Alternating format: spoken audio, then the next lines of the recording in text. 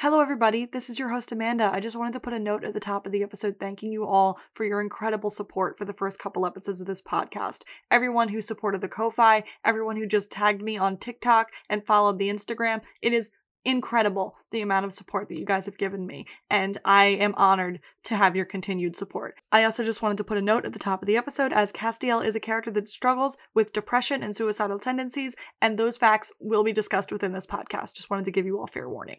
Okay, so without further ado, please enjoy the episode. Hello everybody, and welcome back to Skip to the Gay Parts. I'm your host Amanda, and on this podcast, I watch entire series of television, find the gay parts, and come on here to give you an entire book report about them. Our first two episodes were about the bisexual disaster himself, Dean Winchester, and I know that you didn't think that I was going to escape my Supernatural rewatch 2 times through without touching on Castiel, so let's get into it. Castiel, the soldier, the angel of Thursday who came off the line with a crack in his chassis, the angel who fell from grace and with a detour through hell, fell right into love with Dean Winchester. If it isn't clear, in this episode, I will be discussing everyone's favorite trench coat wearing, chaotic gay angel man, Castiel. I also want to state at the top of this episode that yes, as an angel, Cass technically doesn't have a gender, and those who see him as something other than male or something other than gay, leaning somewhere else under the umbrella of queer, are also correct in their assessment. He is a multidimensional wavelength of celestial intent, so I'm not going to put anyone's opinions in a box. This is simply how I read him. Castiel, the gay angel. Castiel, Angel of the Lord, is the character that the writers of Supernatural accidentally made into a fan favorite. Even after killing him off over and over again and trying to get us to give up on him, we simply never did. And just like we have Jensen's love for Dean to thank for his beautiful bisexual story, in Cass's case, we absolutely have Misha Collins to thank. The love and care that Misha has for Castiel is evident in every moment he is on screen, and in everything he has displayed to us throughout the years. Even down to the moment we last saw him, when Misha tweeted that he was watching the finale through the eyes of Castiel and it made him weep. Love and care for your character like that seeps into the performance and makes us care about him that much more. I acknowledge the tweets and the videos from after the finale, but I also acknowledge that he listened to us, that he heard what Cass and Dean mean to us, and for that he has my respect, and the cameo videos are certainly a cherry on top. And I said this in my Dean Winchester episode, but the tension and the chemistry between Misha and Jensen is so wildly entertaining to watch throughout the run of the series, and it is also a huge reason that Cass and Dean are so clearly coded as a couple. They just work really well together, and clearly get along, and it comes through. So thank you to the men who gave Cass and Dean life. And you can hear more about Dean on his episodes, but this is Castiel's moment. Castiel's entire original purpose in the series was to be Dean's literal salvation. His very first act in the show was to grip Dean tight and raise him from perdition. An act that created for the two of them a profound bond that, no matter how hard the show tried, simply couldn't be broken. It is so hard to believe that after that life-saving moment, and the season that is season 4 that followed, that Castiel was not supposed to stick around for any longer than a few episodes. And instead he stayed for 12 years, fell in love with Dean Winchester, and raised a child with him. Now there are a lot of theories within the fandom about exactly when Castiel fell in love with Dean. And for the record, it is when. Not if anymore. Not after the confession at the end of the show. We know now that Cass has been in love with Dean for a very long time. But I'll admit, I agree with the people who don't think it was necessarily love at first sight. So, if it wasn't, when did it happen? I guess we have to start at the beginning and work our way there. When Castiel first strutted onto our screens, in probably the most epic and memorable entrance in the show's entire history, it was a moment. And honestly, it was a good symbol for how Dean and Cass's relationship will develop from there. Cass leaves his lasting scar of a handprint on Dean's shoulder, and building anticipation the entire episode about exactly what had the power to raise Dean from hell is already good enough. But then his entrance! Cass walking in through a flurry of sparks, strutting into danger, letting bullets and blades bounce off of him, and ending up very much in Dean's personal space, waiting for him to be finished with his own nonsense, and truly seeing Dean down to his soul right away, seeing that Dean didn't think he deserved to be saved in such a way. But like I said, it's far from love at first sight. No, it is very much more of a slow burn, reluctant partners in crime to lovers sort of situation. Not only does their first meeting consist of Dean shooting at him and stabbing him in the chest thinking he's a demon, but for at least the first few episodes after his arrival, Dean still doesn't trust angels, and doesn't trust Cass. And Cass finds Dean annoying, and disruptive, and rude, and unable to follow basic orders being passed down from heaven. Much like Dean, Cass was raised as a soldier of heaven over the course of a millennia, but a soldier nonetheless. And he was brought up to follow orders without questioning them and be loyal to his father above all else. For the greater good, any of his free will has to be put to the side, and his father's orders were quite literally the word of God. A heavenly, more amplified version of daddy issues, if you will. And then he gets the task to rescue a soul from hell.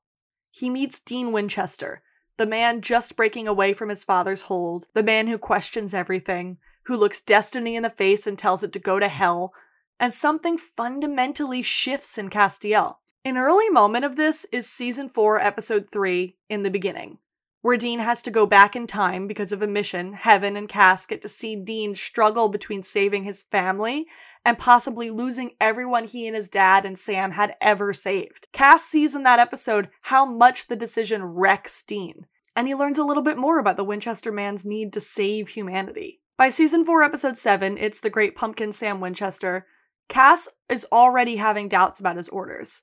He confides in Dean that he has questions and doubts, and he doesn't know what's right or wrong anymore, and that he doesn't envy the weight on Dean's shoulders and all that he has to take on about the 66 seals. And by episode 10, Cass is even being left out of chats between Uriel and Dean because Dean is already becoming Cass's weakness. In short, Castiel is beginning to like him. It is very convenient that this happens right after Dean sleeps with the angel Anna. Maybe the writers are trying to no-homo some stuff, but these are early hints that Cass and Dean's bond is starting to drag Cass toward a fall. There's even a significant moment of Anna the angel kissing Dean goodbye, and for no reason at all, we cut to just Cass's reaction to it. For what? For why? If not to show jealousy, what was that about? Because simply knowing Dean, standing by his side, cracks something in Castiel's foundation that will never be the same no matter how much heaven tries to fix it. A big symbol of that is when Dean gives Castiel his nickname of Cass. After a deep dive into a few blogs and baby naming websites, I was able to parse out that the meaning of the name Castiel is the shield of God. But the individual components of his name, Cass is to fall, and Il is from God. So when Castiel gets his nickname, the from God is removed from his name. Now it's just to fall, and that name is given to him by Dean Winchester. Dean, the human in his charge that Cass starts to get too close to, shortens his name to fall. Soon, Cass starts to express emotions that angels aren't intended to have. In late season 4, Heaven puts a leash on Cass and starts to pull him back because of it, even forcing him to make Dean torture again. I like to call it Heaven's first try at Castiel's conversion therapy. Season 4, episode 16, On the Head of a Pin, is Cass's first true turning point towards his fall. He even turns to Anna, his mentor, and another angel who has formed a connection with Dean, who literally ripped herself from Heaven's grasp and asks for her help to do what is needed to be done to help the Winchesters. And in the monster at the end of this book, Cass finally makes a move. He gives Dean the hint that the archangels have to protect prophets if they are being put in harm's way. And for the first time, what Chuck wrote into the story is not what happens. Almost like Cass's defiance was the first true sign of free will there ever is in this show. And his reward for it? A moment where Cass was fully pulled from his vessel back to heaven to be reminded who it was he was supposed to be serving. Let this show's homophobic punishment for Cass's feelings begin. A sidestep from the Cass conversation to once again praise Misha in the Jimmy Novak episode, because all they did was take off the coat, and Misha is so talented that Jimmy is a different fucking person. I can barely see any remnants of Cass in that man's face. But then Cass is back, with renewed orders from Heaven to stick to the mission and stop leaning towards his affection for Dean. And yet, with only a little more time to talk to Dean, all of that work is undone. And Cass stands in defiance of Heaven, and again, he changes Chuck's version of the story by holding the archangels off while Dean tries to stop the breaking of the last seal. "You aren't a part of this story," are the words Chuck uses, and Cass is the one who replies, "We're making it up as we go."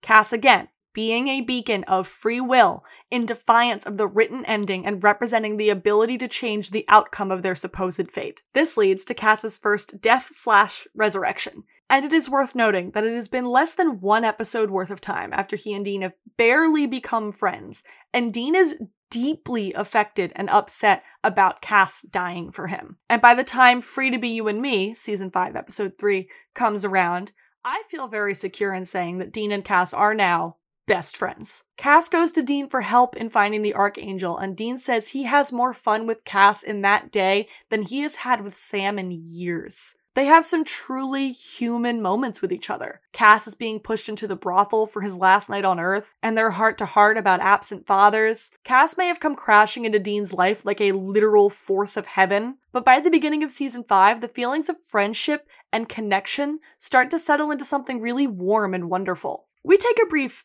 sidestep in season 5 to end verse Cass and Dean and a possible 2014 future overtaken by the Croatoan virus. And I'm sorry, there's simply nothing anyone can say that would convince me that Croatoan Cass and Dean weren't fucking. It's the familiarity with each other, the looseness of their communication, but still the unwavering partnership. They were fucking, but they were not talking about it. And I am right. But returning to the active timeline. Once Cass rebels, he does start showing more of his human side more and more. Like in the famine episode, My Bloody Valentine, after experiencing his vessel needing to eat. He also shows empathy for Dean as they listen to Sam sober up from his demon blood relapse. Cass, who is so new to experiencing human emotion, just has an innate instinct to comfort Dean in this moment because he knows how much listening to Sam's pain is hurting him. And in season 5, episode 16, Cass learns the truth. That God is not going to help, that he isn't listening. And we see Cass truly lose faith. Before this revelation, Cass was rebelling against heaven because he had a reason. He had a cause. But suddenly now the cause has lost meaning and he doesn't know where to turn. I also find it interesting that this loss of faith has him adopting some of Dean's classic coping skills, such as calling God a son of a bitch and getting absolutely wasted by drinking an entire liquor store. Throughout the series, we do see Cass learn a lot of his humanity by watching Dean, and he tends to take on a lot more of his destructive behaviors to cope. And then Cass is struck human and vulnerable for the first time. His hope and faith completely depleted in the season 5 finale as he stands by Dean's side and watches the world fall down around them. Everything we see of Cass to this point is him coming to terms with his own new emotions, rebelling against the system that he was brought up in, turning against heaven because of humanity, because of Dean Winchester's influence. And up to this point, I believe he holds affection for Dean, that he feels something, but that he is not yet sure exactly what that feeling is. But you can see it in his eyes when Dean is in pain and Cass wants to comfort him. Then after returning from the dead for the second time, he is back at full angel strength, and his first acts are to heal Dean's wounds from the fight with Lucifer, and to bring back Bobby, Dean's true father. This is also where I believe we can stop thinking of this as Cass in Jimmy's vessel. The vessel was exploded, Jimmy is dead, and now that it is all brought back together, that is 100% Castiel's body. The lack of Cass in early season 6 is frankly criminal. For the grand majority of it, he's off-screen fighting a heavenly civil war, but there are a few light moments that I am choosing to make significant. I believe that until the Pizza Man, Castiel knew in concept what sex was, but did not have a physical awareness or attachment to it. And after that moment, I did start to look critically at how Cass interacted with sex. All throughout season 6, you can see the moments of conflict Cass has between caring for the boys and fighting his war in heaven. But I also believe him leading the charge of the civil war in heaven was the start of the 2-season campaign to villainize and weaponize Cass, ultimately turning him into a big bad in season 7 and killing him again. Because God forbid the queer-coded character get to be one of the heroes, especially while they're busy trying to ignore all of Dean's bisexual energy. I personally believe that was because the writers were angry at his popularity and were desperately trying to kill him off and no homo their way out of it. Even getting passive-aggressive about it in the French Mistake episode, making Misha act a little more stereotypically feminine, and then literally murdering him. Misha Collins is canonically dead in the Supernatural universe. There is no hiding it and no way to skirt around it. The writers only intended Cass to be a one-season character, and his popularity made them bitter at every turn. They hated having to keep him around, and they made it clear often. I can't ignore that, especially in the seasons where they work the hardest to try and make him go away. And yet, in all of that, Season 6 gives us the man who would be king. The first and only episode entirely from Cass's perspective, showing us why he is doing what he is doing, which ends in what Dean sees as a betrayal. It's the first time this season we get to see what Cass has been up to every time he blips off to nowhere. It shows him watching from the sidelines as Dean lives out his retired life with Lisa in the year he was without Sam. Cass even makes sure over and over again to leave Dean out of the happenings of heaven and hell because Dean was out of hunting, trying to move on, and Cass wasn't going to ruin that for him. So when everything falls apart, when Dean figures out Cass has been lying to him, they both break, and we get more than one scene of Dean and Cass fighting like a couple in the middle of a breakup. Dean begging Cass to stop what he's planning, and Cass insisting he's doing everything for the good of them both. I want to assess where I think Cass is emotionally at this point. In one of these fights, Dean tells Cass he sees him as family. And as discussed on my Dean episodes, that's probably because Dean feels love and affection for Cass, and the only way he knows how to categorize that love is in his repressed brain, is in a familial way. But Cass is still new to feeling anything at all. So honestly, they're starting in pretty similar places emotionally. As I said before, this whole episode we see Cass watching from the sidelines as Dean lives out his white picket fence life, and he works hard to maintain that for him. And he stands firm against Crowley that if Dean and Sam are harmed, Cass will burn him to the ground. Because Cass cares for Dean. He feels their bond and it is important to him. I don't think he knows yet that the feelings he is having are love. He hasn't had that aha moment yet. Even though when we see the pain in his face during these fights with Dean, it feels like his heart is right there on his sleeve. But one simply cannot ignore the romantic nature of the ending of season 6. Dean has to get Lisa and Ben, the family he had to walk away from, out of danger. And he can't let Cass help because it is partially due to Cass that they're even in danger in the first place. And then we get a conversation saying that Dean and Cass are family and that Cass has earned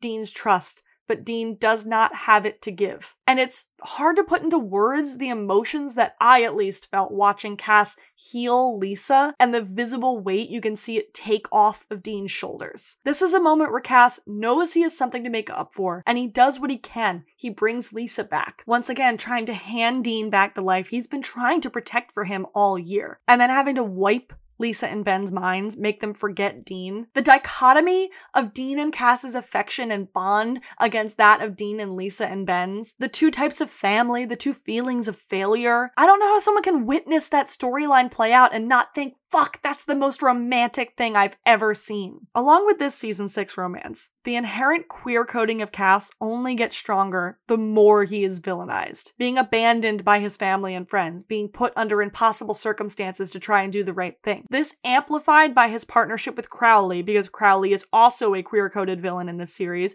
whose team-ups always read as either a buddy comedy or a sexual fling. In this research, I decided I needed to find the moment that it dawns on Cass that he is in love with Dean. His aha, oh shit moment, if you will. And surprisingly, I think it happened in the moments after Cass gives up his god powers. The moments after he comes back to life. Dean pulls Cass to his feet, and Cass apologizes for everything he did in season 6. He says, I'm going to find some way to redeem myself to you. And when Dean tries to brush it off, Cass stops him in his tracks and makes the point that no, he means it. He will find a way to make this right. He promises. It's a small moment, and it happens fast, and it's right before the Leviathans take over his body, but there is just something irreverent in the way Cass looks at Dean in that moment. Like, that is it. That's the moment Cass knows Dean is the single most important part of his life, and he needs to win that trust back. So then, of course, he dies again, or so we think. When Dean does see Cass again, when Cass is finally back, he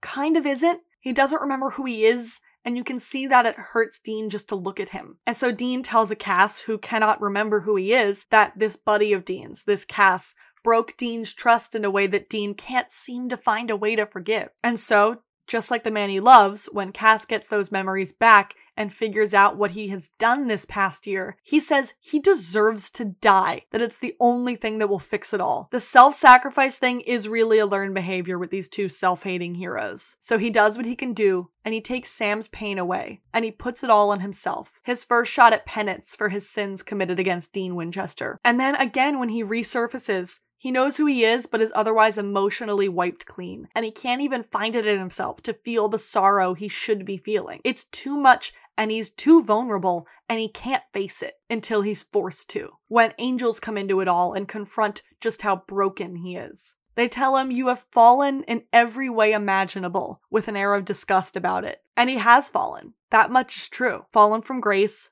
fallen out of line with the mission of heaven, fallen to earth, fallen in love with Dean Winchester. And the angels hold strong that he is useless to them now. He is too damaged to ever be as good a tool for them anymore. They spit vitriol at Dean, telling him, "The very touch of you corrupts. When Castiel first laid a hand on you in hell, he was lost." Which is a line that is so loaded with meaning, suggesting that the very moment Cass pulled Dean from hell, the deed was done, and he would never be the same. That Dean's existence and Cass's connection and bond with him is an irredeemable corruption that has tainted Cass in the eyes of heaven. I don't know about y'all, but that sounds homophobic as fuck to me. The strict, faithful soldier that breaks ranks from heaven and has the audacity to express some free will attaches himself emotionally and completely to this man, to Dean Winchester, and because of that, he is called corrupt. If you don't see the queer coding and homophobic context in there, I simply don't know how to help you because it's right there in your face. But finally, at the end of the season,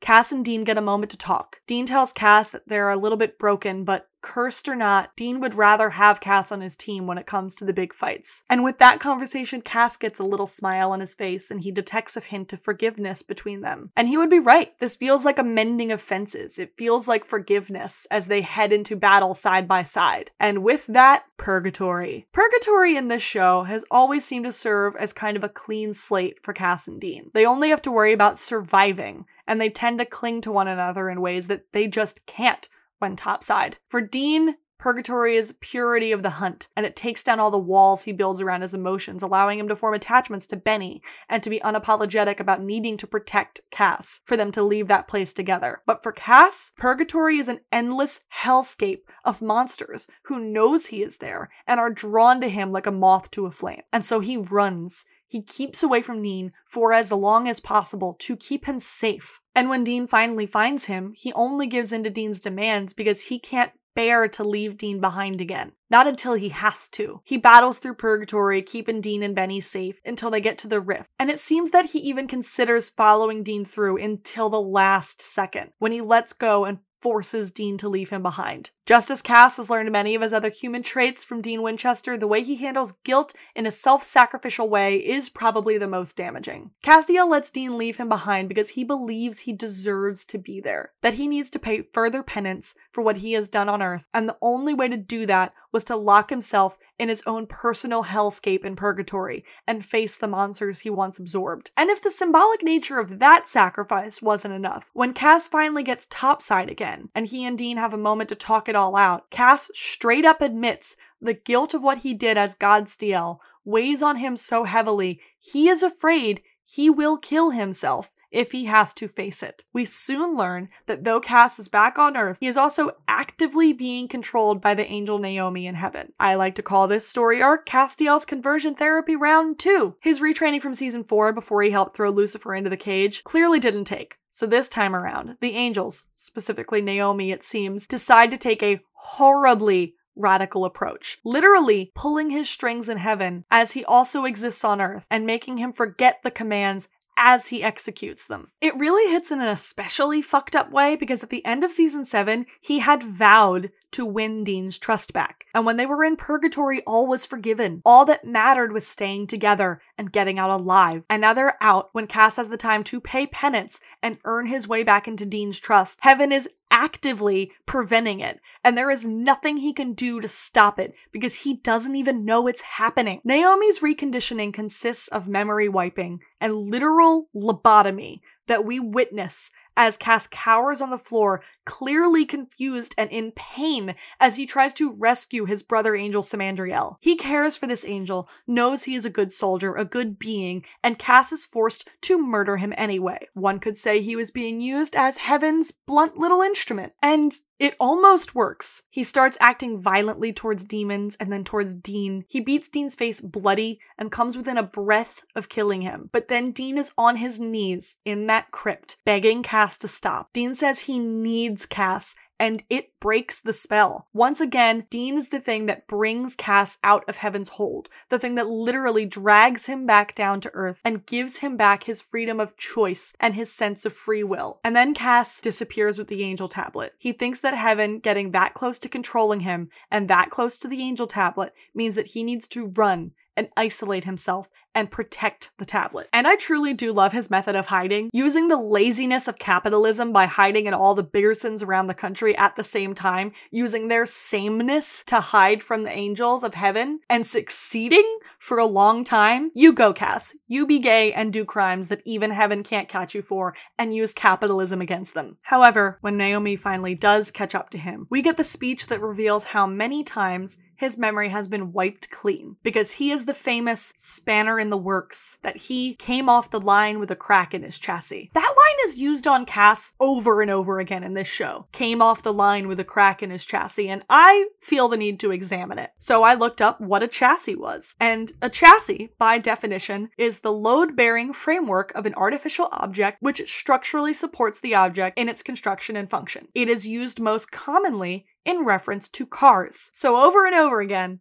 Heaven, God, the writers use a car analogy against Cass to demonstrate his brokenness. You know, the same character they try to make us believe they aren't writing as in a relationship with the man who famously cares about two things and two things only: the people in his family and his fucking car. Just something to mull over for a little while. Cass is also told here that he has never done what he is told, and he doesn't even die right. Yet another moment that the show lays out for us that Cass is the one person, the one entity in the show that embodies the sense of free will. He deviates from Chuck's writings. He has gone against the orders of heaven so many times that his mind had to be wiped clean an insane amount of times. And when Crowley takes him captive and takes the Angel Tablet from him, Cass is only able to escape far enough to get him back into Sam and Dean's care, where they take him back in the bunker for the first time. And of course, after making sure he's safe and taking care of him, Dean reverts back to being pissed at Cass for disappearing, pissed at him for ghosting and not trusting, and won't accept Cass's piss-poor apology. And Cass accepts all of Dean's frustration and anger, and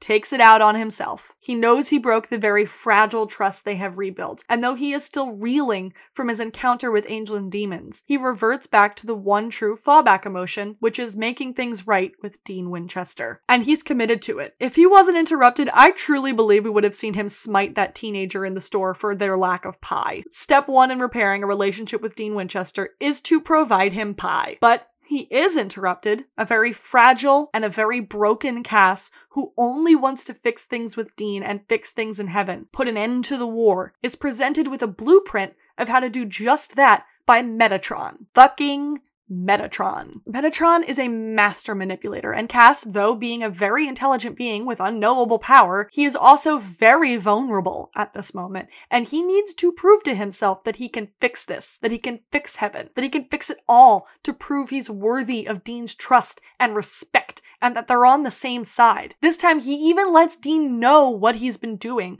and asks for Dean's help with one of the steps to closing the doors of heaven. So much so, they end up going on a hunt for Cupid together, which presents us all with the question, if Cass and Dean are not a love story, why did they go hunting for Cupid together twice? This hunt also includes a soft moment where Cass and Dean share a beer and open up about how this war has been affecting them, and the couple their Cupid ends up putting together is two men. And it is scenes like this that truly make me lose my entire mind. But of course, because these characters never get to be happy, Cass's well-intentioned mission to close the gates of heaven turns against him. Metatron takes his grace, casts him to Earth as a human, and throws every last angel in existence out of heaven. Season 9 human Cass is really the embodiment of, hello, I am incredibly vulnerable, please do not look at me, it may kill me. But we do get very relationshipy moments in the season 9 opener, when Cass finally gets Dean on the phone and says he can come and help Sam, but Dean says no. Stay away, get to the bunker, stay safe, and stay out of sight until all the angels are done hunting him down. Castiel is still shaking off the fact that he was once all-powerful and is now completely human, and it takes him the whole episode and having to kill one of his angel sisters to accept that in fact he is human now. And by the end of the season 9 opener, he has shed his signature Castiel look. The trench coat and the suit that his angel form has donned for the last 5 seasons is gone. and he trades it in for a hoodie and some jeans. The way this show uses wardrobe to express how vulnerable its characters are is honestly brilliant. They do it for Dean, from him giving up his leather jacket when he needs armor and switching back to soft fabrics when he's more comfortable, holds true for Cass. His trench coat is a sign of strength. It is what he wore when he was an angel of the Lord. It is what he chose to keep wearing even when he rebelled. He's a fighter, and he's strong, and he's unstoppable, and the iconic look lends itself to that image. But human Cass is more vulnerable than he's ever been, and he's now in softer fabrics, more comfortable, casual clothing, and it heavily contributes to his breakable human storyline. And this is only further enforced when he finally gets to the bunker, finally has a home to land at with Dean and Sam, and for reasons Dean won't explain to him, is abruptly forced out the door. This move strains their relationship in such a gut-wrenching way. You can see both of them every time they do interact. They want nothing more than to be able to fight together and be in this side by side, but secrets and lies just keep them a few feet apart. There's a moment in Castiel's very human episode of needing to sleep and eat and shower and find his way through the world, and we also see him get a tattoo to ward himself against the angels hunting him. And I decide to take that as a moment of Castiel claiming his body, now his human body, as his own. He was no longer in a vessel. This is him. This body is completely Cass. And after being cast out of the bunker, Cass actually does get to settle in somewhat of a life. He gets a job, he finds peace and solace in a hard day's work, but he's also still a hunter. So when he sees a case, he of course pulls Dean into it. This case with Dean and Cass, this entire episode, there almost aren't words. If we aren't supposed to see the wistful way Dean gazes at Cass through the gas and sip window as pining, what exactly was that supposed to be? There is a heavy awkwardness between the two of them. Cass is still very hurt about being cast out, and Dean is acting defensively because he desperately wants to tell his reason, but he just can't. Cass is also very clearly going through some self-worth issues, as he does for pretty much every moment after his fall, but it's so clear here. He isn't an angel anymore, he isn't a soldier anymore, and he doesn't even think he could be a hunter anymore after being kicked out, so he's building a life. He takes on small responsibilities that give him purpose, because his self-worth is intrinsically tied to what he can contribute to people. And along with the lovely awkwardness of Dean and Cass working a case together in this episode and Dean's wistful staring, we also get Cass going on his very first human date. This date, and the fact that Cass sleeps with women who end up trying to kill him usually, are part of some people's arguments that Cass is not gay and he falls somewhere else in the LGBTQ spectrum. And again, I'm not here to invalidate that opinion. If Cass just falls under queer for you because of those things and the tenuous argument of gender, I completely respect that. I can't tell you why exactly Cass always falls under the head of gay for me, but he does. And I always saw these moments with women as him trying to do what humans were supposed to do. And the only example he's ever been shown is man plus woman, so that is what he does. Compulsory heterosexuality is very much a thing, and I believe contributes to Cass's sexual experiences, despite the fact that he's actively falling in love with Dean the whole time. And of course, the homophobic nature of the writers only reinforced all of that. So again, if Cass is a different flavor of queer in your mind, you're right, because he is what we make of him. But back to the date moment, because the moment Dean steps in as Cass's wingman, the vibe of this whole episode becomes 100% the best friend of the main character in an 80s rom-com who finally got a date with the girl he likes, so the best friend is supportive even though they've been in love with the main character the whole time. It's very Some Kind of Wonderful vibes with just a splash of Ducky Dale thrown in there. That's all I'm saying. So of course, it turns out that what Cass thought was a date was actually a babysitting gig, and that gets interrupted by a murderous angel. But who saves him and the baby from said angel? You know it's Dean. Of course it's Dean. It's always going to be Dean. And yet, Cass and Dean are forced to go their separate ways again, only to reunite on another case. This time, Cass taking a very active lead role, trying to be one of the guys. FBI suit, musician name, alias, and everything. And yes, the writers do add a little extra twist to the knife, making Cass only have female pop star FBI names. It's a microaggression targeting his queerness, but I do admit that that boy blasts Lizzo and Taylor Swift out of his truck speakers with absolutely no regret. But anyway, despite fitting in exactly as he thinks he should and working the case with them, Cass can still not get Dean to explain why he has to stay away. They all go out for some beers, and when Sam steps away from the table, we get a scene of Dean and Cass that just kind of hurts. They both look so broken and sad, and Dean so clearly needs to talk to somebody, and he needs to get the whole Sam situation off his chest. And Cass can sense there is something wrong. He knows this is not the Dean he is used to seeing, but he just can't get the other man to break. And after being once again turned away by the only person Cass really has clung to on Earth, he gets desperate and he turns to prayer. He knows his grace is gone, but he hopes an angel who doesn't want him dead picks up the call. And as I said before, Cass is always trying to prove himself to Heaven, to Dean, to anyone who challenges him, that he's worthy of a place in this world or in heaven. And so he has to do things he never wanted to do, like kill his fellow angels who are out to hunt him and steal their grace to get his strength back and feel like he's worth anything for this fight. Once the whole Ezekiel Gadriel situation blows up in Dean's face, Cass is right back at his side, ready to help him find Sam and save him, now with his borrowed angelic strength to assist in the hunt. There was also just something wonderful about seeing Dean, Crowley, and Cass team up in this. Like, there's not one straight person in that team up, and what an absolute vibe. But after the danger passes and Dean sets off on his own self-hating hunter adventure, Cass stays behind to watch over Sam, because he knows that if Dean doesn't care about his own well-being, he does care about Sam's health, and that is what it's important. The brother-in-law energy between Cass and Sam is really nice, though, and these scenes of Cass taking care of Sam and trying out the extraction of the leftover grace from Gadriel is really telling, because it speaks to the difference in the affection Cass has for Sam compared to what he has for Dean. We all know that Cass and Dean share a more profound bond, because Cass remade every atom of Dean's existence when he pulled him out of hell, but their relationship once topside is still profoundly different from that of Cass and Sam. Cass and Sam's interactions feel truly brotherly. They help each other out when they're hurt, they worry, and they take care, and they act the way family acts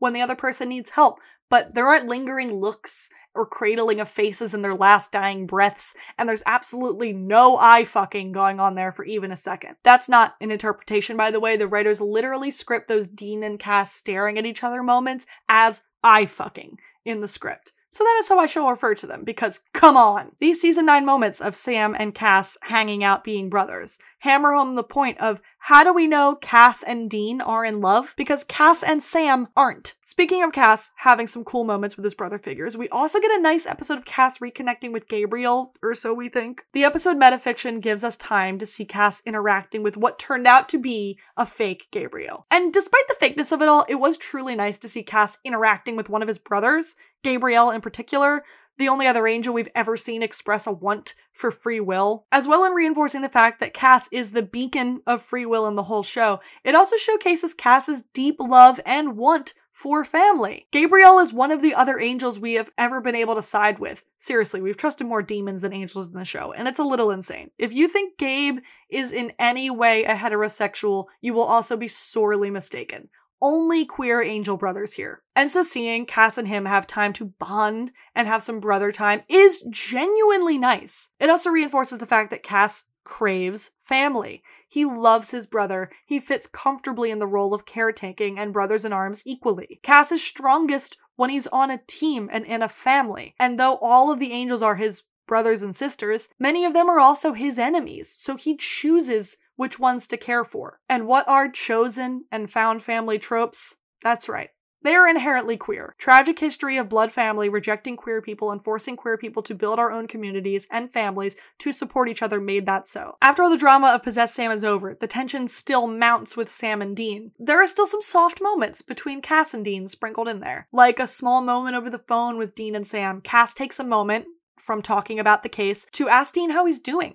And he just gets this little smile on his face that's so like, wow, Cass loves this guy. It's always the little moments with these guys that make you think, wow, you are literally a married couple. You both just like missed the whole wedding part of it. Including a moment where Cass discovers that Dean has taken on the mark of Cain and has what can only be described as a frustrated husband response of what the fuck have you done? But of course Dean, being Dean, pulls away and insists that he can handle it on his own. And yet Cass still makes Sam promise to watch over Dean because Cass is worried, but he can't watch over Dean himself because he becomes a little preoccupied becoming the leader of the angels once again. However, this time it's not in a weird God-style takeover way. It's all of the angels turning to him for leadership in the fight against Metatron. And Cass sees this whole thing as his fault, that Metatron tricked him and that he should have known better. And so now it's up to him to put heaven back together and get all of his brothers and sisters home. And through it all, Cass maintains his humanity and his humility, which shows in even more little moments like when he invites Dean and Sam to Command Central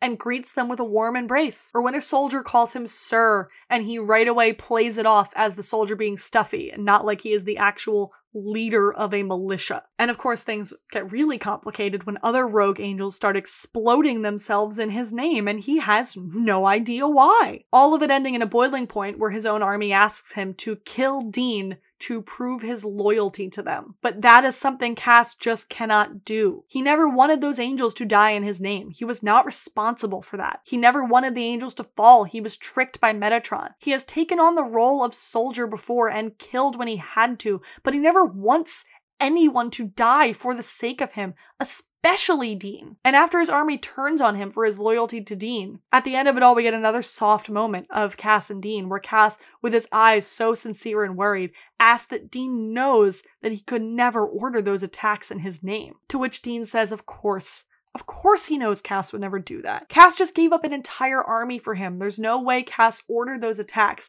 And the visible weight you see lifted off of Cass's shoulders, he needed to know that Dean knew that. It was essential. Because the way everyone in heaven and hell knows that Dean is Cass's greatest weakness hits like a ton of bricks every single time someone says it. Like in Cass's big boss fight with Metatron. The moment before locking the traitorous angel away, Metatron, of course, has time to get in a final big bad speech where he observes the angel tablet, the most powerful object in the known universe, in pieces on the floor, and asks, "For what again?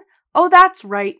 To save Dean Winchester. That was your goal, right? I mean, you draped yourself in the flag of heaven, but ultimately it was all about saving one human, right?" I mean, Metatron was a little worm of a guy, but he also has eyes. Maybe the writers think that having a villain say it makes it less true and less viable of a statement, but like, he's correct. Cass fell from grace for Dean. Cass keeps trying to right the world for Dean. Cass cares about humanity because of...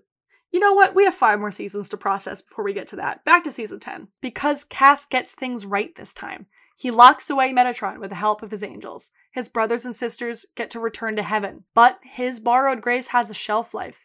It is fading and making him weaker, and on top of it all, he loses Dean to Metatron's blade and the influence of the Mark of Cain. So in season 10, while Demon Dean is off having his hot girl summer with Crowley, Cass is fading fast, lying in a hotel alone, his body starting to give up as the stolen grace slowly unravels him. And in this incredibly vulnerable state, on the phone with Sam, he admits with one of those looks on his face that he misses Dean. That's it, just a simple I miss him. But once again, duty calls, and Angel Hannah appears at his door, and Cass teams up with her to get the rogue angels still on Earth back to heaven. This storyline is another moment of the writers trying to force romance or relationship on Cass, no matter how much it doesn't fit. Because there's no chemistry. Because it at best reads as a one-way crush. Because they are technically brother and sister. Because at this point in the story, Cass is so clearly in love with Dean,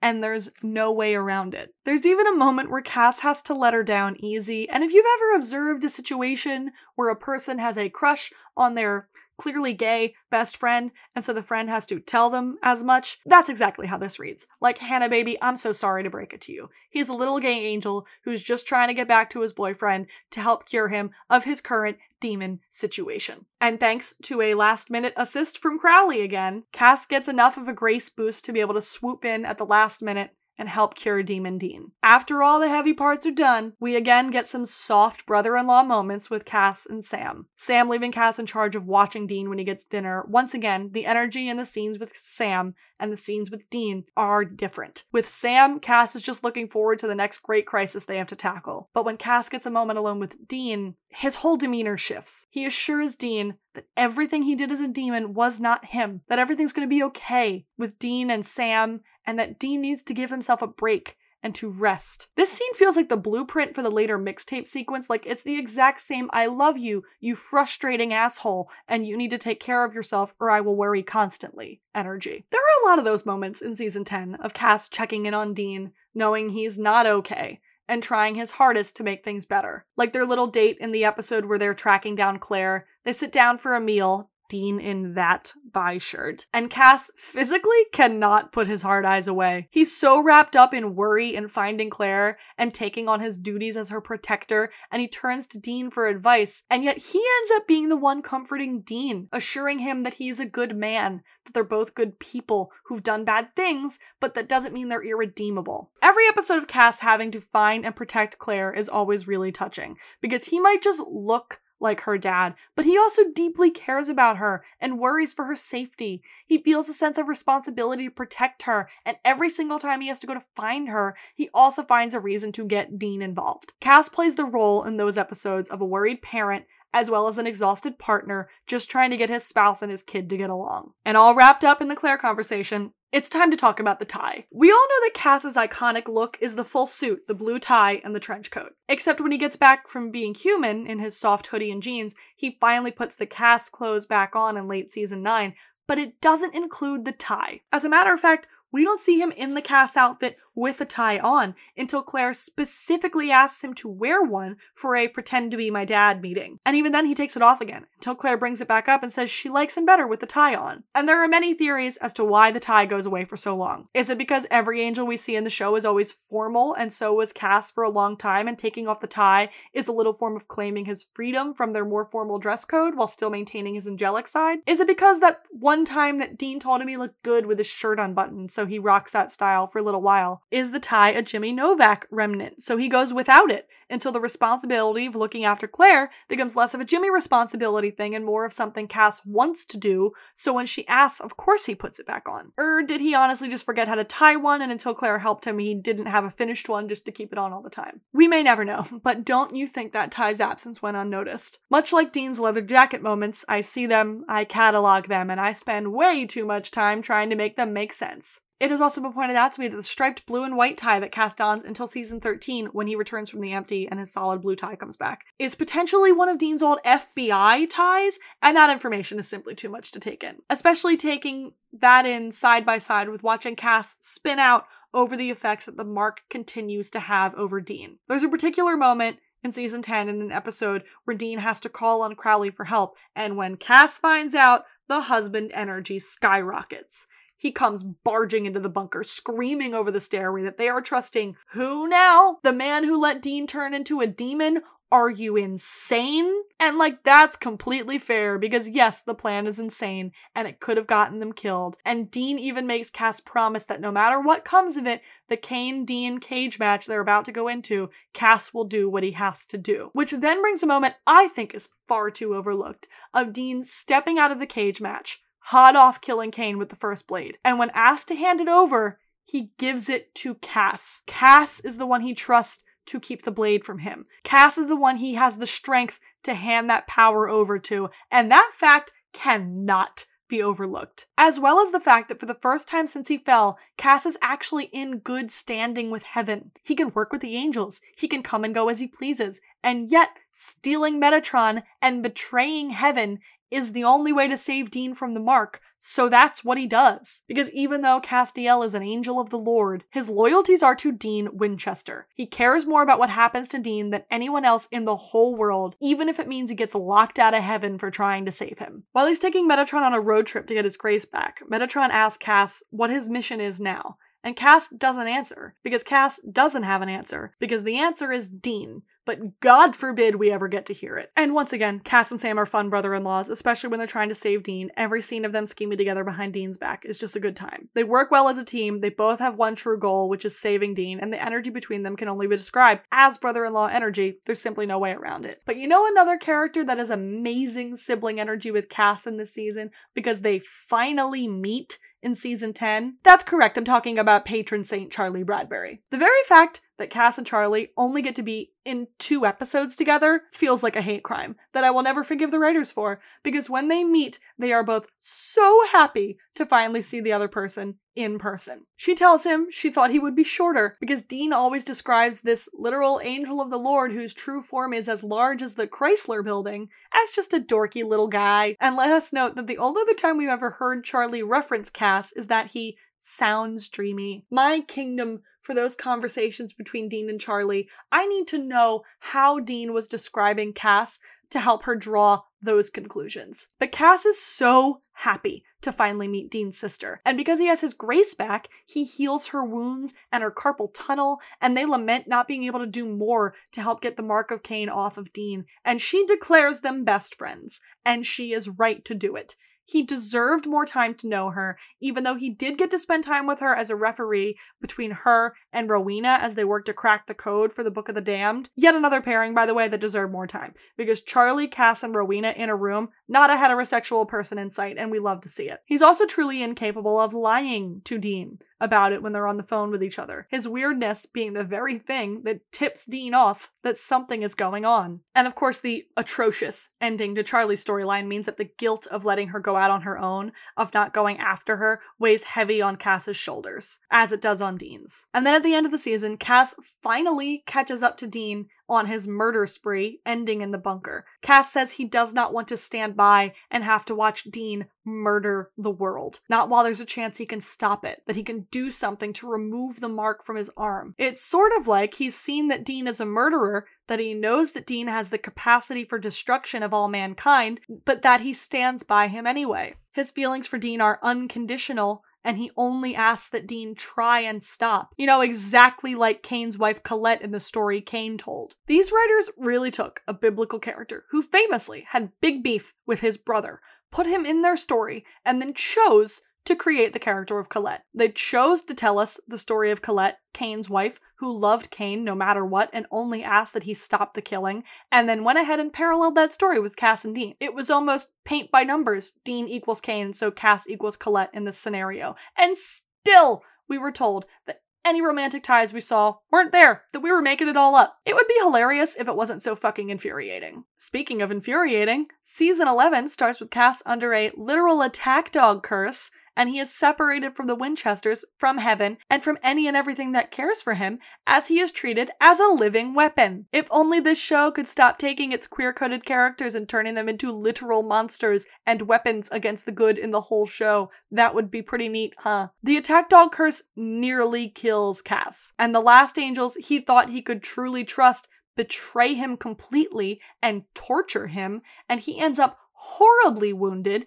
and needing a long recovery period before he is back in the game. How about we stop punishing Cass for merely existing? Huh? How about that? In addition to the curse that nearly kills him, when he is recovered and Dean does try to get Cass back out on the case, Cass can't seem to get himself out of the bunker without having PTSD flashbacks to what he did while under the attack dog curse and the beating Dean gave him while under the Mark of Cain's influence, which was a moment I nearly forgot even happened. Truly taking a moment to see Cass's trauma, see how deeply it affected him, is jarring and upsetting, because half of it is his guilt over what he did while under the curse, and the other half of it is him being hurt by Dean. That's not something we get to see him process ever in this show, and everyone keeps telling him how weak he is. Metatron, Amara, and even Sam and Dean are treating him like he's broken. That even with his grace back, he's not at full strength. His wings are damaged and frayed, his confidence is in the basement,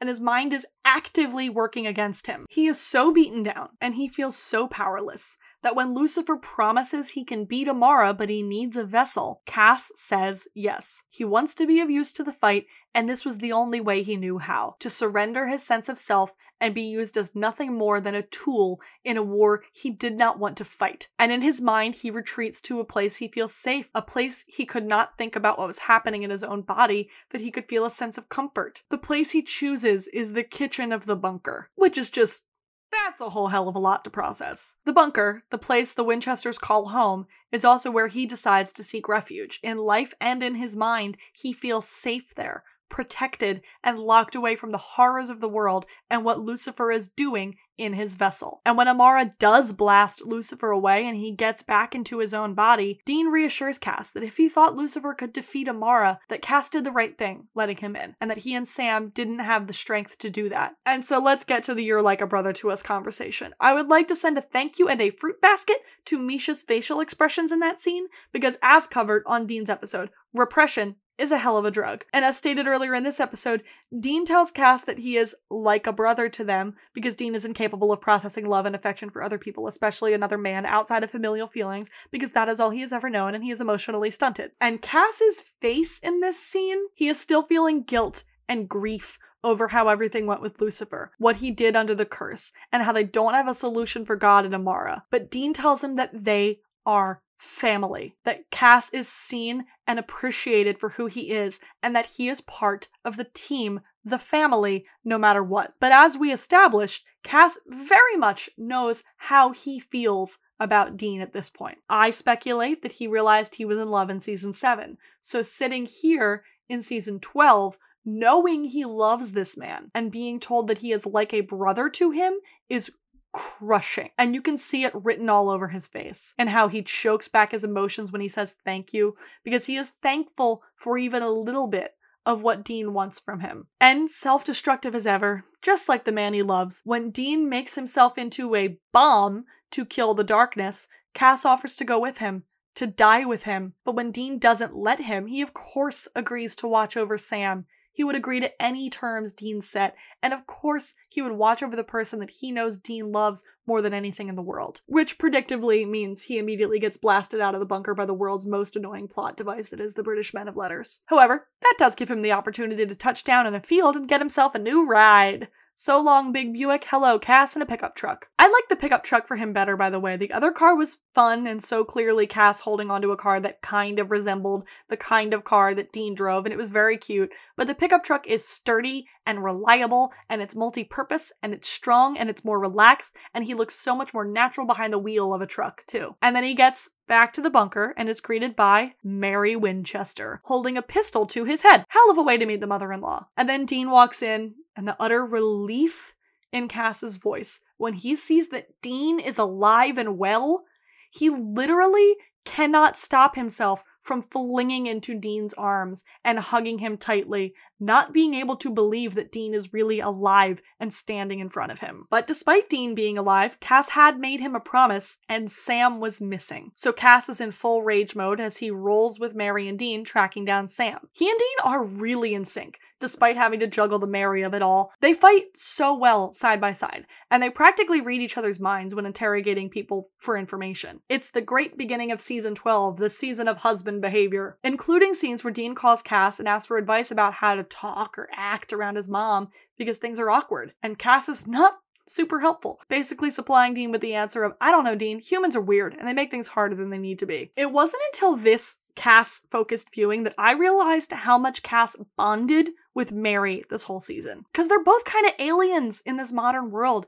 His angelness making him just a little out of touch with technology and pop culture means he relates to her jumping from the 80s to a perpetual 80s in heaven to the 2010s. She can't sleep because she feels so strange, and he doesn't sleep because Angel. And there's a soft, heartbreaking moment where she asks if things will ever feel like they fit, and he says he's been around for years and he still doesn't feel like he fits. How awful is that? He is a part of this family, a part of this team, but he feels so on the outside of it all. What I wouldn't give for someone to tell Cass that he's loved and needed and essential to this family unit. I'm sure his low opinion of himself and sense of responsibility he takes on his own shoulders have a little something to do with that. Like the responsibility he feels for freeing Lucifer from the cage and needing to take it on himself to go and search him down. Which, of course, kicks off the Cass Crowley buddy comedy hour. That entire storyline was queer on queer violence. They bring out the snark and the sass in each other, and Cass's attitude to Crowley could very well be the whole, that's the king of hell and I'm an angel, so of course I hate him thing. But I suspect is also a little bit of, you hooked up with my man when he was a demon, and that seeps in there, and it can't be helped, really. At the end of the Lucifer hunt, when Cass is tasked with taking Kelly, which results in him losing track of the boys before they're arrested, Mary tries to lay into him about it, as if his guilt of leaving them for even a few minutes wasn't eating him alive already. And then he's alone. Him and Mary going their separate ways to look for Dean and Sam to try and hunt monsters that come up in the meantime. For 6 weeks. For 6 weeks. Cass is alone on the road, alone in the bunker, with no idea where Dean and Sam are, if they're alive or dead, or if they're ever coming back. He and Mary have another bonding moment where Cass admits that he tried to work a case, He tried to do everything the right way that Dean and Sam have taught him, and that he failed and that people died. He keeps failing at everything he tries to do, and it beats him down and it crushes all of his hope. And there's a moment of Cass sitting alone in the dark at the table in the bunker, and he is so utterly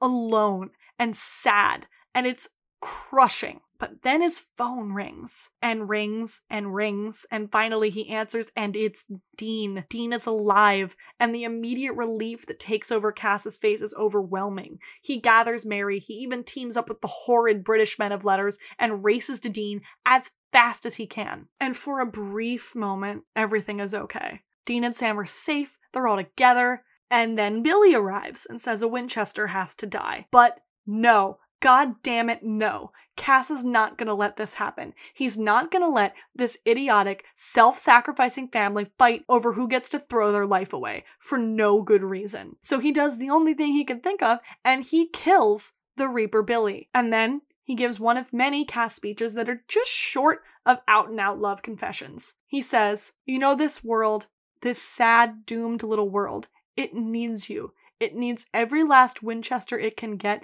and I will not let you die. I will not let any of you die, and I won't let you sacrifice yourselves. You mean too much to me, to everything." We will note here that after Cass says this, we get a long, lingering shot on Dean's face. Just saying. The Winchesters made a deal. They made a stupid, reckless deal, and Cass broke it, because like hell was he going to let another ill-made deal rip a Winchester from this world. And what is our immediate follow-up to this episode? The episode where Cass breaks a cardinal rule of the universe, kills a Reaper because of the love in his heart for Dean and the other Winchesters, is followed up abruptly with an entire episode about an angel who fell in love with a human and got killed for it. An angel who came into that human's life, fell in love, and then died without being able to protect her or her daughter from danger. Little on the nose there, don't we think, writers? And all the angels must have a heavenly nickname for Dean or something, because Castiel's human weakness seems to be it. Every time they criticize Cass's inability to remain impartial,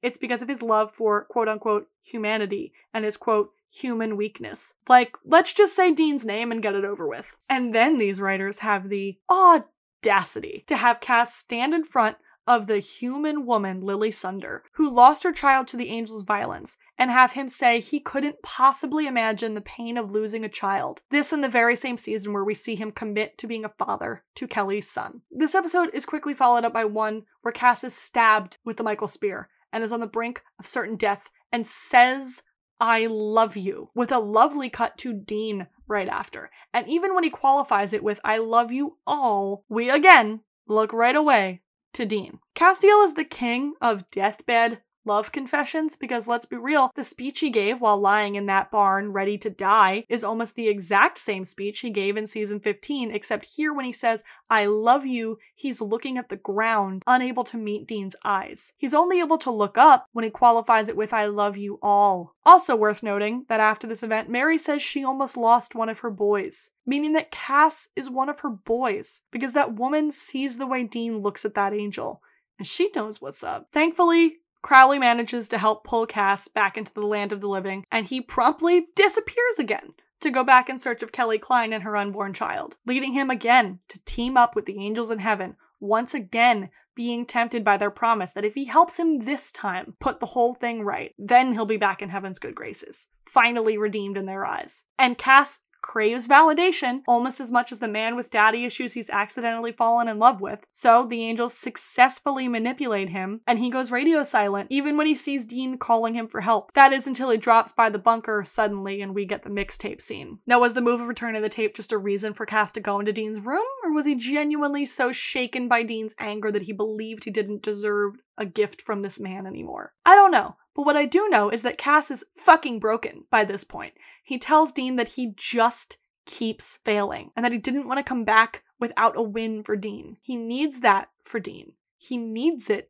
for himself, and he can't take another personal failure, even though Dean tries to assure Cass that they're all failing as a team, and that if they are going to go down, they're going to go down swinging, and they're going to do it together. But Cass is simply not hearing it. How does Cass know? that Dean keeps the Colt under his pillow for safekeeping? That's a question that's plagued us all for a very long time now, isn't it? But he does. He steals the gun, which leads to the Dean pushing Cass against the wall scene, which just the emotional weight of the mixtape scene and then the visual of this very intense moment is a whole hell of a lot to take in one episode. But on the heavy emotional side, Cass at this point has lost all faith in a bigger plan once again. He went against the Angel's orders, not killing Kelly on sight, settling for the less gruesome option of just trying to bring her to heaven, because he's not a soldier who follows blindly anymore. But he has also lost faith in a larger purpose for it all. He believes that just bringing Kelly to heaven, just killing her himself so that Dean doesn't have to, will be enough. And let's break that down.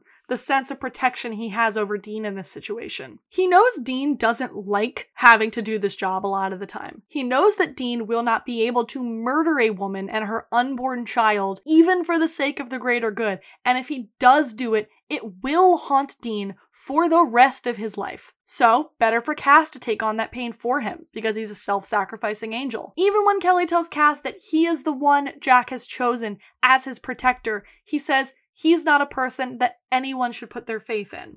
His self-worth is shot.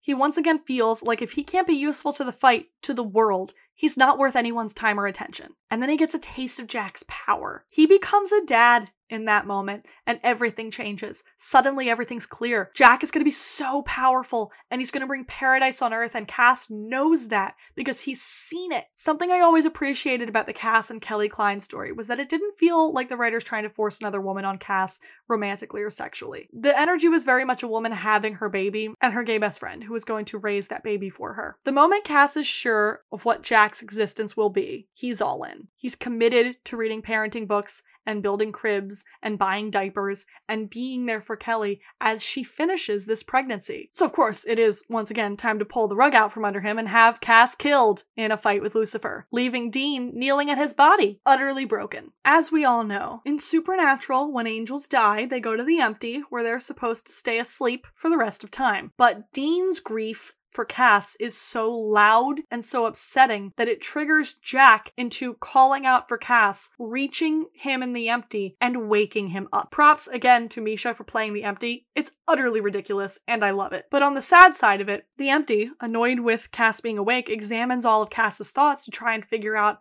why he's awake. And then the empty says he knows who Cass hates. He knows who Cass loves, and that Cass doesn't want to go back to Earth because there is nothing for him there. And then shows him a horrible montage of every painful moment in Cass's life since going to Earth. So Cass is tortured for the millionth time, and he stands strong against the empty, against all of his promises that there's nothing for him in the real world, that he won't be missed, and that he should just lay down and sleep.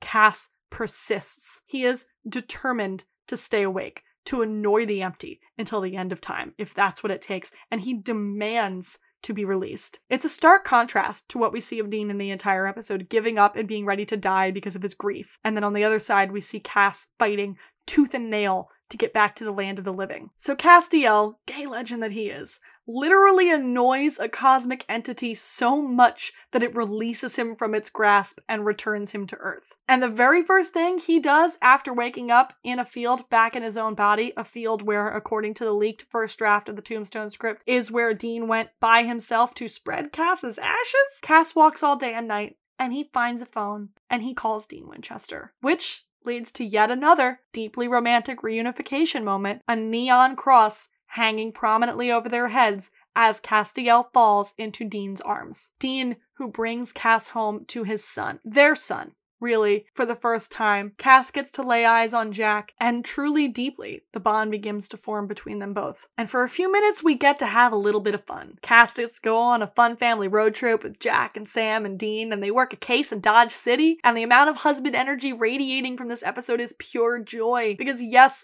the moments of Cass acknowledging that Dean is an angry sleeper, like a bear, and his patience for Dean and his coffee moment, and his willingness to play cowboy dress-up with Dean are all remarkable. But Tombstone Tombstone also gives us moments of Jack learning what angels are and a little more about heaven from Cass. And when things start to go sour and Jack makes a mistake, Cass steps in his fatherly role in a real way, trying to assure Jack that they've all made mistakes and that it doesn't make him a monster. And so when Jack runs away, Cass also does the fatherly thing and goes out to find him, even going to the angels for help, and he jumps in to protect Jack from even the idea of a threat against him by heaven, which unfortunately leads to him and Lucifer being taken hostage by, I think, the worst bad guy in the whole show, that is Kentucky Fried Asmodeus. Not only does this shape-shifting, annoying bad guy take Cass captive, he brainwashes Donatello, which makes Donatello go rabid and even hurt Dean by magically choking him out, an act which makes Cass absolutely snap, locking Dean and Sam out of the room and telling Donatello that I'm not going to let you hurt the people that I love again, before effectively frying Donatello's brain. Seasons 12 and 13 Cass really does throw around the love word a lot over and over and over again, and I feel like we glossed over it at the time, but now that we know what the ending is, every single one of the people I love lines hits really hard. And it seems his reward for all of that outward love is just a little bit more trauma, because he goes to heaven to try to get help from the angels with the whole, apocalypse world situation, and he gets immediately confronted with Naomi. We even get a montage to remind us all of the horrible trauma, which thankfully he gets to confront her about. However, she spins the whole situation into manipulating him into helping keep heaven's lights on. The fatherly moments and true husband behavior do kick into overdrive in the tail end of the season, with a trip to the apocalypse world to go get Jack and the battle with Lucifer and Michael. But the final dagger in the heart, Cass-wise, after the Michael deal, is the truly broken look on his face when Dean disappears. The stupid little queer baiting and simultaneously homophobic lines start to hit different in the last 2 seasons. Like in season 14, when Cass goes to a demon looking for Michael Dean, and that demon says, "Aren't you and Dean attached at the, everything?" It's just punch you in the face obvious what they mean, and the pure,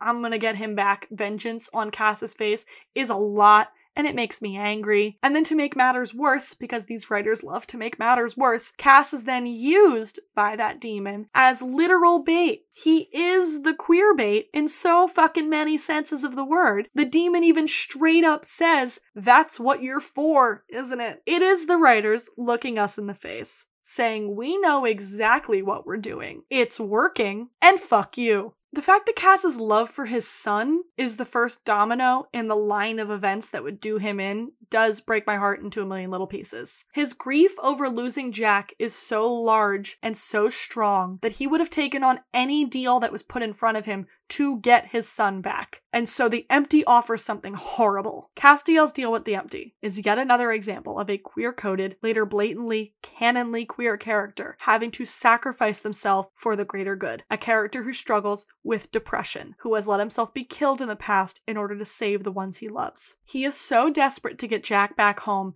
that he makes that bullshit deal with the Empty. The deal that says once he is truly happy, he will be taken into that pit of nothingness for all eternity, sacrificing his life for his sons. And he only makes the deal because he truly believes he will never get to be happy. And then he makes Jack promise to keep it a secret, to let him suffer in silence with the fact that he will never, ever get true happiness, not even for a moment. Let's be incredibly fucking clear about this. This deal, these words, this was the writers and creators of this show speaking directly to the fan base. This was the writers' room looking at us and saying, we hate this character. We hate that he got too popular to write off the show. We hate that you all like him. We hate that the fan base sees the queer coding to a point that we had to start making it blatant in the show. They wanted us to know that the queer character we love so much, that we identify with, that we pour love and support into,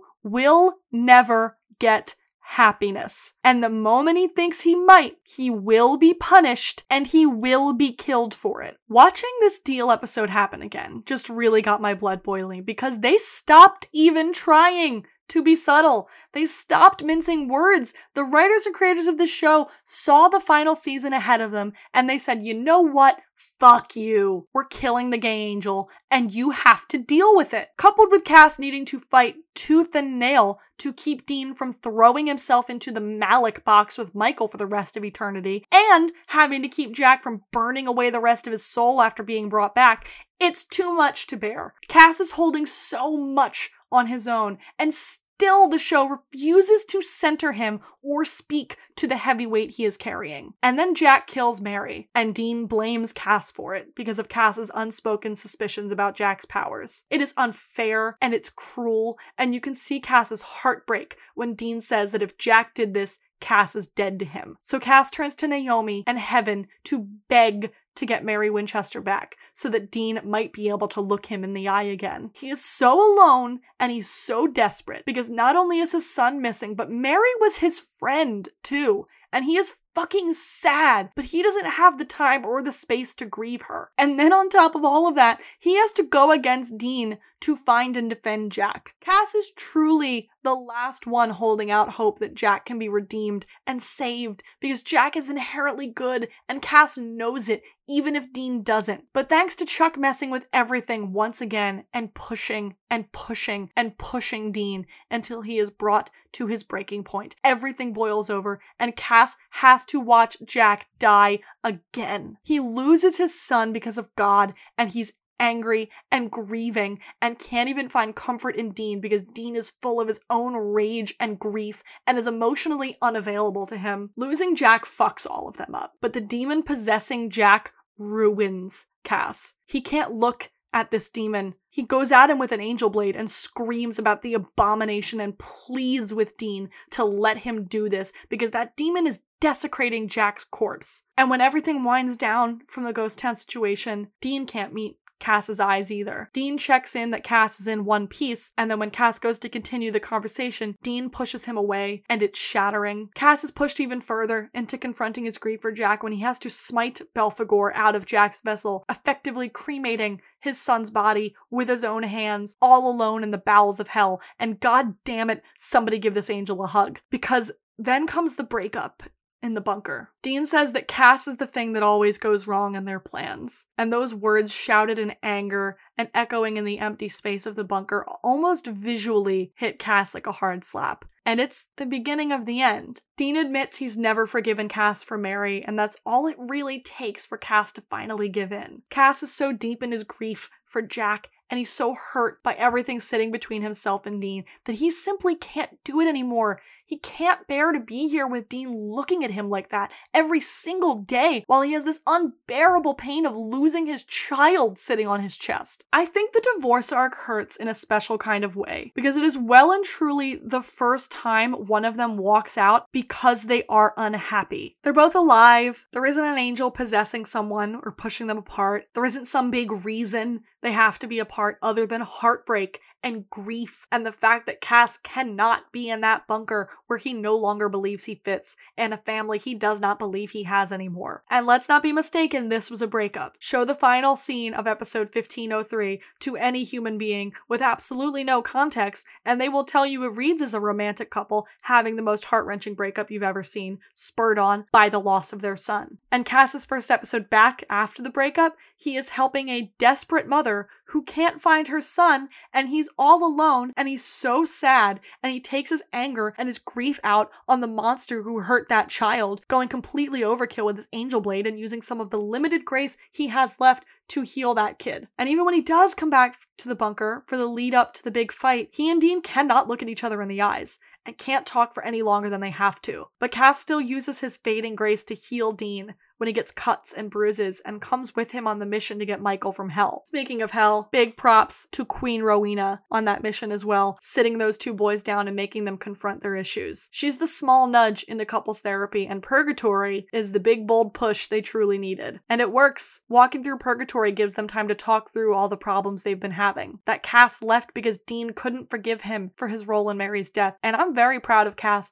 for standing up for himself in that moment. When Dean tries to put the blame of walking out on Cass points out that he may have left but Dean did nothing to stop him. And in a very on-brand move for these boys, it takes them being separated by a fight in purgatory and Dean thinking Cass was lost to him forever for Cass to finally hear that Dean has forgiven him. He hears Dean cry and prays to him that he has been forgiven and miraculously makes his way to the rift. Their divorce arc finally over, uniting them once again. And then Cass gets Jack back. And his family is finally all together again. And how I wish he got to enjoy it for even 1 minute before the world starts to end again. Because Cass's family means everything to him and he should get to enjoy it. We even get to hear as much when he meets Dr. Sexy, who is now a priest. I'm aware it's a different character, but come on, casting, that's literally Dr. Sexy. So Father Sexy basically tells Cass that it's okay to be gay and to have faith at the same time. Both can exist. Which leads to us hearing Cass's speech in the shelter about the fact that he used to have blind faith. And when his world fell apart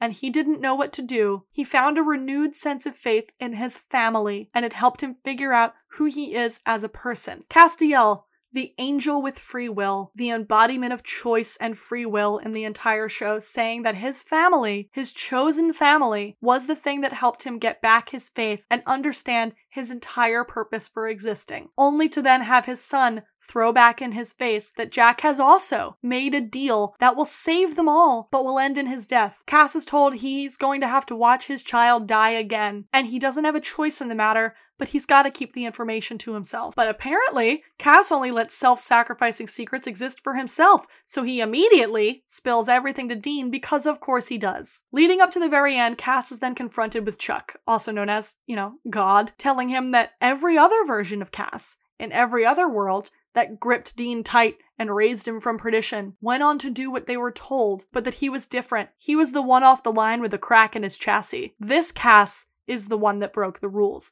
This Cass is the one that fucked everything up. This is the only Cass that fell in love with Dean and ruined God's plan. Echoing back all the way to season 4, when Chuck told him, "You aren't a part of this story," and Cass said they were making it up as they go. Do any of us even have the mental energy to get into the fact that the queer love story at the root of this show was the thing that pissed off God and ruined his plans to sow destruction on the world? That the queer love story was the only thing that actually wounded God? Truly, it's too much to take. How does a person even start? Which brings us to the end of Cass's story, his final sacrifice. Because of course it's an all or nothing fight against death that brings him here. Because of course he has no other choice, cornered in the bunker between Dean and death pounding on the door. Because of course these writers who only ever intended Cass to be around for 1 season, who resented the fan base that grew around him, who tried to kill him off over and over again to no success, had to try one last time. In his final moments, Cass finally opens himself up to happiness and lets the light of loving Dean Winchester shine on his face. He tells Dean that knowing him changed Cass, that he cared about all of humanity because of Dean. He says, "I love you." He says goodbye. And then we and Dean have to watch him be taken from us one last time, never to be seen again. They throw us a bone in the final episode, mentioning that Cass is the one who helped Jack rebuild heaven, implying that Jack rescued Cass from the empty, that he's okay now, and that is the potential for Dean and everyone else in heaven could see him one day. But we as viewers never got to lay eyes on Castiel after his confession, which is infuriating. Castiel's story was epic and sweeping and full of loss and anger and faith and betrayal and family and love. Love was his guiding force the entire time. Love for humanity, love for choice, love for the Winchesters. Even though his love for Dean was the thing that the show chose to punish him for in the end, the very act of saying it changed the show forever. Now, when we, who have known all along,